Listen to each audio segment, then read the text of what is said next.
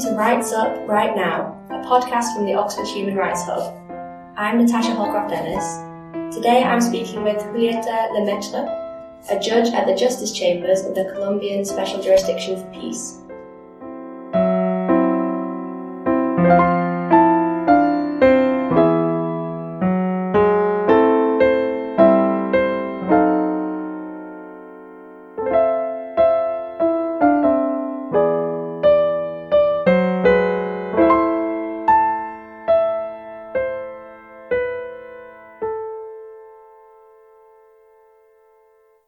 The Colombian conflict began in the 1960s and has seen decades of clashes between the government of Colombia, paramilitary and guerrilla groups.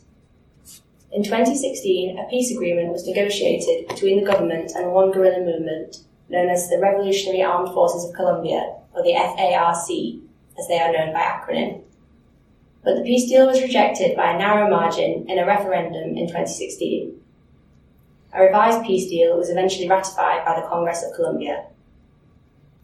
The peace agreement provides for the Special Jurisdiction for Peace, a tribunal created in 2018 to implement the transitional justice component of the peace agreement.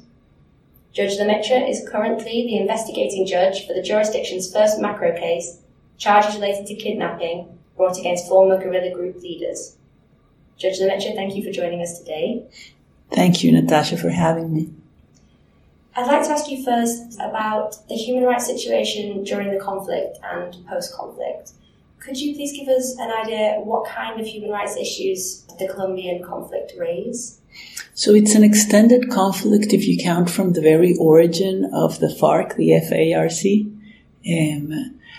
But actually the peak fighting and the peak human rights violations were in the 90s and the early 2000s. As after our 1991 Constitution, which brought into the legal system a lot of guerrillas that had started during the Cold War under the aegis of the communist versus liberal wars.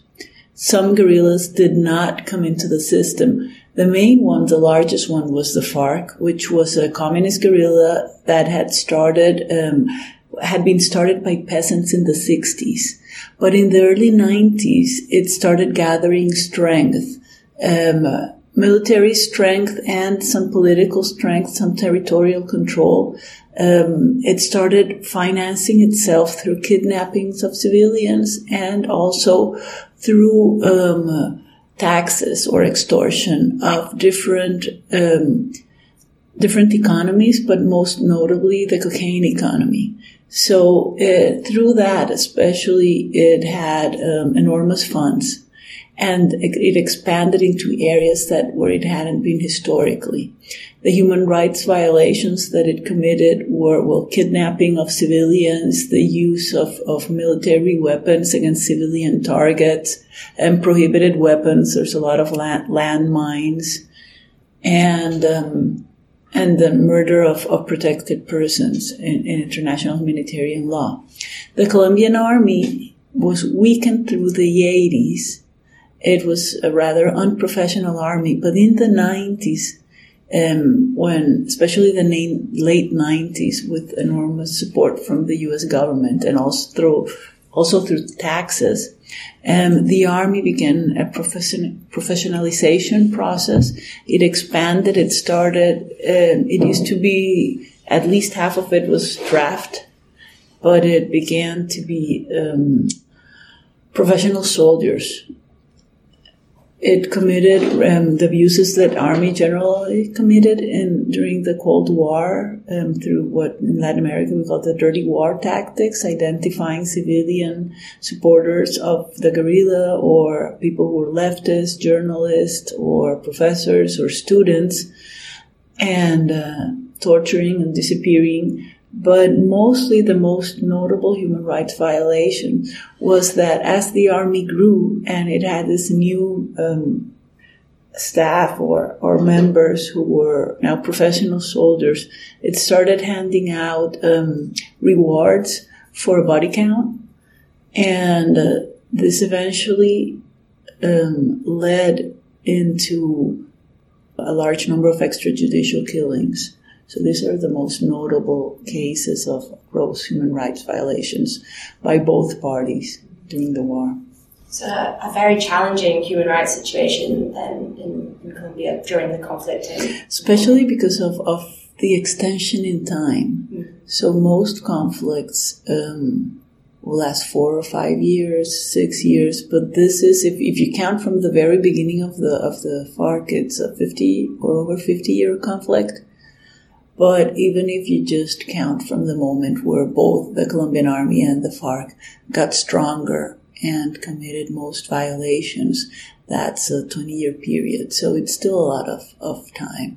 And then as the conflict was able to move towards agreeing a peace deal, would you be able to describe the national mood and how things changed when the peace agreement was reached in 2016? So there was a lot of factors, and you could describe it as a perfect storm around the loss of the referendum in late 2016. So on the one hand, because there had been a previous attempt in the late 90s, 1999 to 2001, to negotiate a peace deal with the FARC. And widely it was perceived in Colombia that the FARC used this time when they were supposedly negotiating and when the then government cleared an area for them to become stronger. And it used the cleared area to keep kidnapped people, hostages, to exchange for ransom. So people, like the general population, had a deep mistrust of the FARC after that. And as it happened when the Santos government began negotiating again with them, the line of the government was to keep it in secret. So there was a lot of secrecy around the negotiations. And even when it came out that negotiations were happening, they were in Cuba, they were kept, the public didn't really have a sense of what was being negotiated, and in the long run, that didn't work in its favor. On the other hand, previous President Uribe had formed his own party. It's a rightist party. Uribe was instrumental. He had enormous leadership in the growth and professionalization of the Colombian army that led not to the defeat of the FARC, but certainly it diminished the FARC and took away a lot of its strongholds and recovered areas for the Colombian state.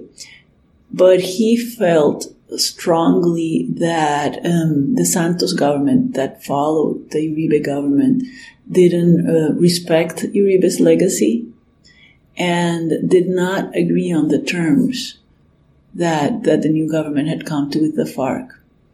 So there was that, and he was a very vocal critic, as were the people in this new party, the Centro Democrático.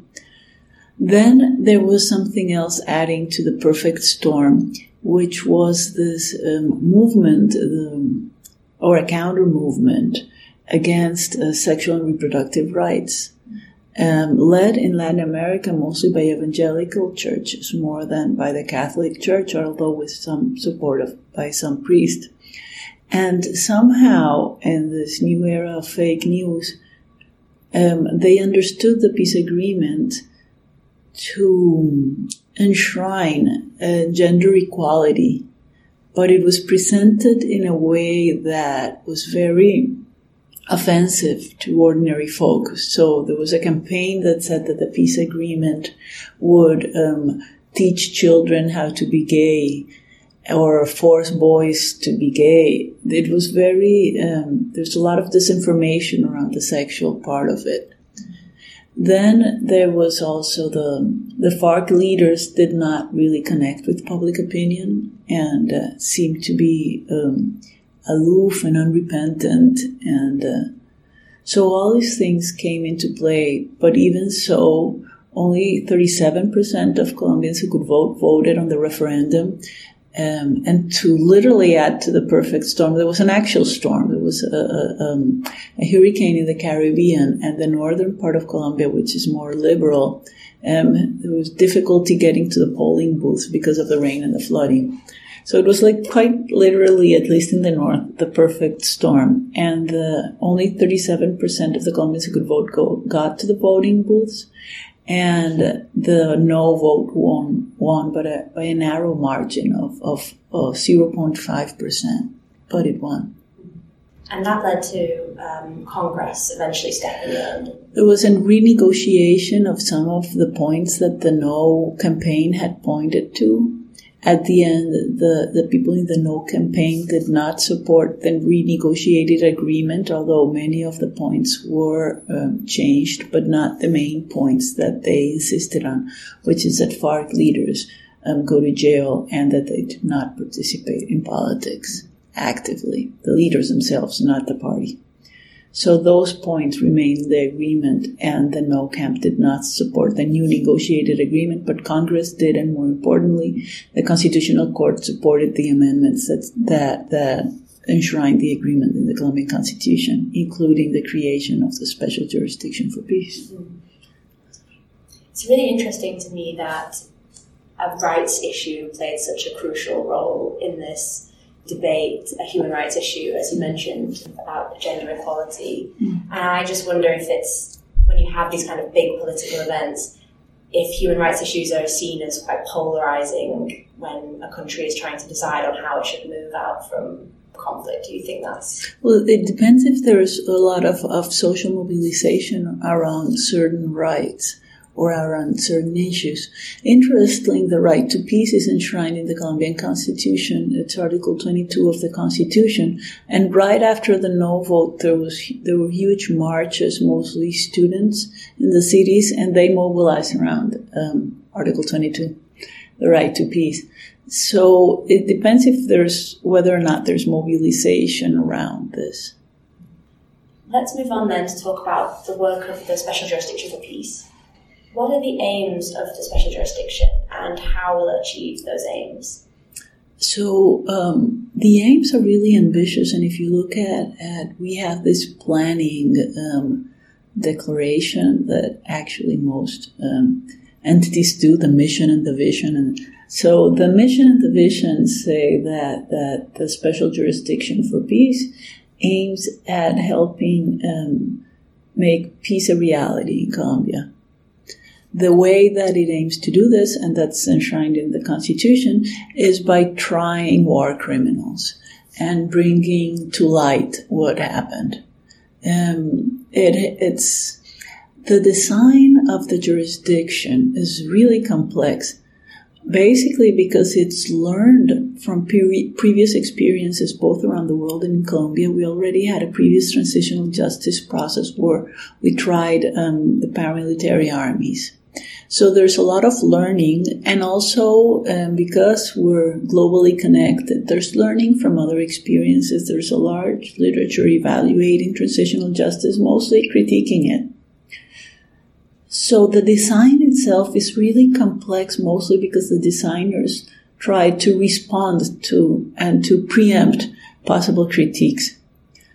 And the result is just incredibly complex. So it's jurisdiction, meaning it's a series of courts, but it's not focused on trials.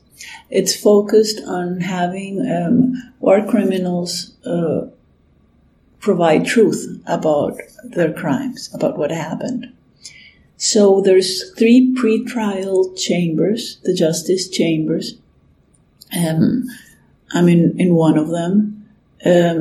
There's an amnesty pretrial chamber, which provides basically amnesty for those crimes, mostly rebellion and crimes associated with rebellion, political crimes, which in the Colombian tradition have received amnesty for the last 200 years. This is like bearing arms against a state and minor crimes like theft. If the theft is related to the financing of the revolution. And so there's the amnesty chambers. Then there's the truth recognition chambers, which, like I said, it's a pretrial chamber, and the judges in it are investigative judges or examining magistrates, I think is also the term in English. This is from the civil law tradition, so it's not as known in the common law, it doesn't exist in the common law, and generally common law schools don't teach it. But in the civil law tradition, criminal judges used to investigate the crimes before they went to trial. Over time, their powers have been limited in most countries, but they were brought again for this chamber. And basically what we do is we identify those cases that are most representative, we prioritize, and we investigate them. And we call on the people who are responsible for them. Those most responsible is what the law would say if you translated it. But this doesn't necessarily mean just the commanders. It could be a perpetrator who was responsible for a torture camp, for example, even though he wouldn't be high up in the hierarchy. So it's not a hierarchical consideration, but rather in terms of making a decision-making consideration. And we call on them to accept, to recognize what they did and to provide truth. If they do, and we're satisfied that they did as to the best of their possibilities, then there's no trial. They're channeled directly for sentencing. And the sentencing is meant to be reparative. So victims are consulted on the sentencing. It's not, it can't be jail, but it can be other forms of restriction of freedom, and it includes works destined for reparations. So the most obvious example is demining. They would get training and dedicate a maximum of 8 years to this task of demining those places where there's actually still a lot of mines. But if they don't accept the conclusions of the chamber, then the case gets directed towards a prosecutor who decides if there's enough evidence to go to trial or not. And then there could be a regular trial with jail sentences that are still reduced. So it's maximum 20 years in jail. I just wonder if you think there might be any tensions between thinking about human rights considerations and the model of transitional justice, or the approach to transitional justice, and whether sometimes they'll pull in different directions, and how post-conflict procedures should try to mediate those tensions. In terms of human rights as the struggle against impunity, so there's the usual trade-off between jail as the form of punishment and truth. On the other hand, jail is pretty much a Western understanding of what punishment looks like. And we're also looking at traditional indigenous understandings of punishment and as the need to restore equilibrium in a community and different ways of restoring equilibrium. And this includes preparing former combatants and victims to live together again and participate in these forms of preparation that do signify atonement, and atonement is important, but not necessarily being locked away as the ideal form of atonement. So we are, although there's definitely a thirst in part of the population for retributive justice, an eye for an eye, there's also the cultural instruments or baggage to imagine, and that's part of our task, to imagine other forms of punishment or of atonement, really, that would satisfy victims. So victims of specific crimes have an important role to play in the jurisdiction. There's plenty of procedural instances where their voices are heard, where they can ask for evidence, provide evidence, comment on what the perpetrators have said. They can hand in reports. They get consulted on the penalties. So there's a lot of new institutional designs that are meant to respond to the critiques, but they still have to work. I mean, we haven't seen them in action. The court hasn't been, it started operation in March 2018, so it's pretty recent. We'll see in 10 years whether or not this worked or not. I think what you've been describing goes really to the heart of the special jurisdictions restorative justice model. Could you speak a little bit about what we mean when we talk about restorative justice and why the tribunal is focusing so much more on restorative justice than retributive justice? So we have that mandate, but there's no precise definition of restorative justice in the law. And when you look at efforts around the world and even in Colombia, they're really focused on crimes that are not as grave and on very specific crimes like theft or rape. Or I don't think that there's for huge patterns of human rights violations experiences in restorative justice unless you count the cachaça courts. But even so, they're most experienced of restorative justice. The perpetrators remain in jail, and restorative justice does not replace the punishment. So we have to be creative on what does it mean to generate satisfaction, because this is also about a transition to reconciliation. So what forms of justice would be restorative in the sense that it would allow us as a society to face new problems, I guess, instead of remaining tangled up in the older problems or in things of the past.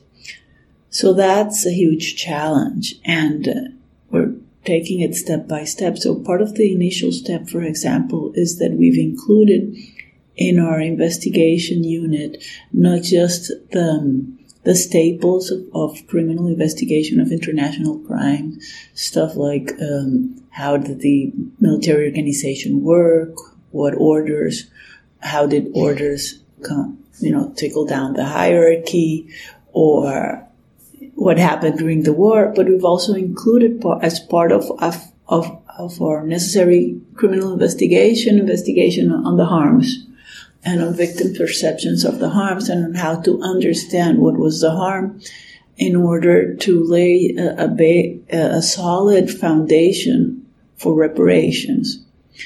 And what would if you understand the harm, then you might understand the type of measures that could constitute reparations.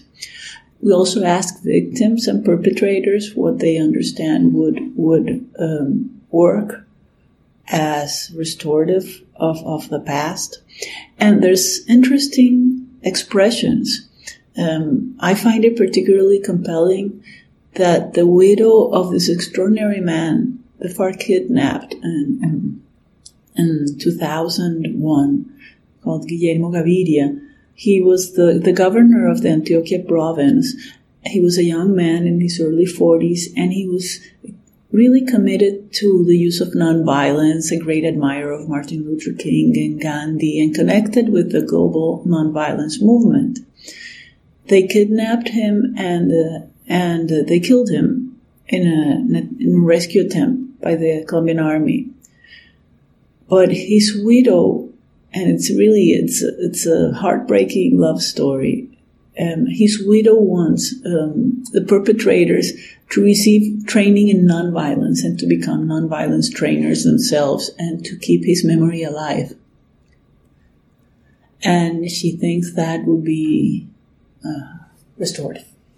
It's very great to have those perspectives brought into the consideration. Mm-hmm. A court-like body that has focused on restorative justice in addressing human rights violations was the Truth and Reconciliation Commission, or the TRC, in South Africa, which is focusing on addressing human rights violations committed under apartheid.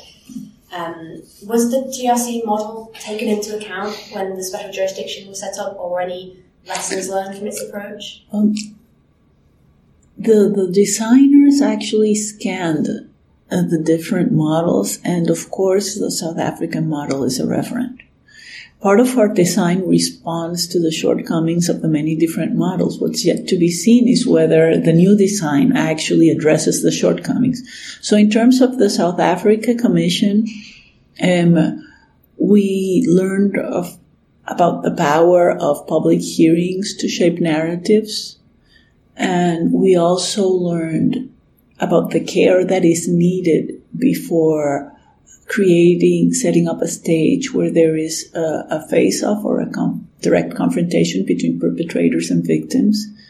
And we learned, as we have from most transitional justice process, that these processes are divisive and that they don't necessarily, as they are happening, create reconciliation, but it often seems as if the opposite is.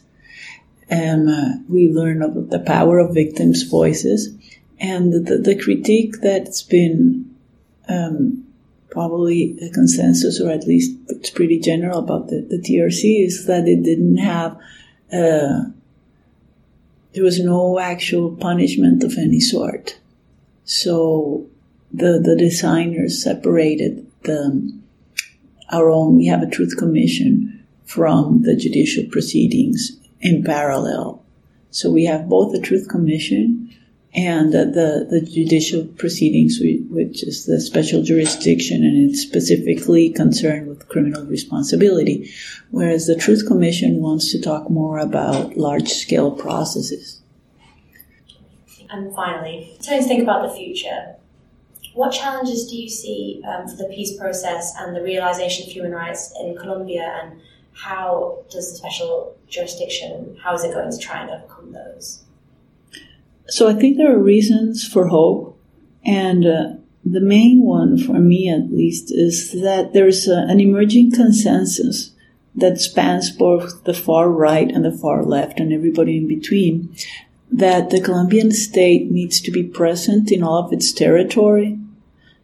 Critics have said that Colombia is a territory without a state in some parts, and that it needs to be present not just as military force or police, but that it needs to be present as social services, as roads, as public schools, as health services, as markets, legal markets. You have to be able to buy a Band-Aid basically everywhere in the territory to be able to do that. So that's a general consensus. And it hasn't been an easy consensus to achieve, but I think that it's now pretty much established. And the task is how to do that. And I think that we're all committed to finding ways of doing that. It has to be the state that reaches throughout the Colombian territory needs to be a state that is legitimate for the people who live there and that protects traditional ways of life, but that also brings the amenities of modernity and that protects the environment in a country that has enormous natural resources that are attractive for both legal and illegal enterprises. So the special jurisdiction is a very small part of the construction of a legitimate state, one that is able to bring satisfaction to people especially in the distant territories. Well, this is what the former peace commissioner called the territorial peace, what it would entail to bring peace because the war in Colombia wasn't really centered in the cities, and there are many mid-level cities in Colombia. There's Bogota, which is the capital, but there's actually an important number of mid-level cities. It was mostly carried out and mostly harmed peasants living in internal frontiers. So how to bring a legitimate state, a social state of law, which is what our Constitution says. And the special jurisdiction is a small part of that effort. It should be able to help close the wounds of the past and heal them. But that's just one part of a much larger process. Judge Dimension, thank you so much for your insight into this. It's really fascinating, and it's great to hear about the work of the special jurisdictions. Thank you for having me, Natasha. It's been a pleasure. Thank you very much.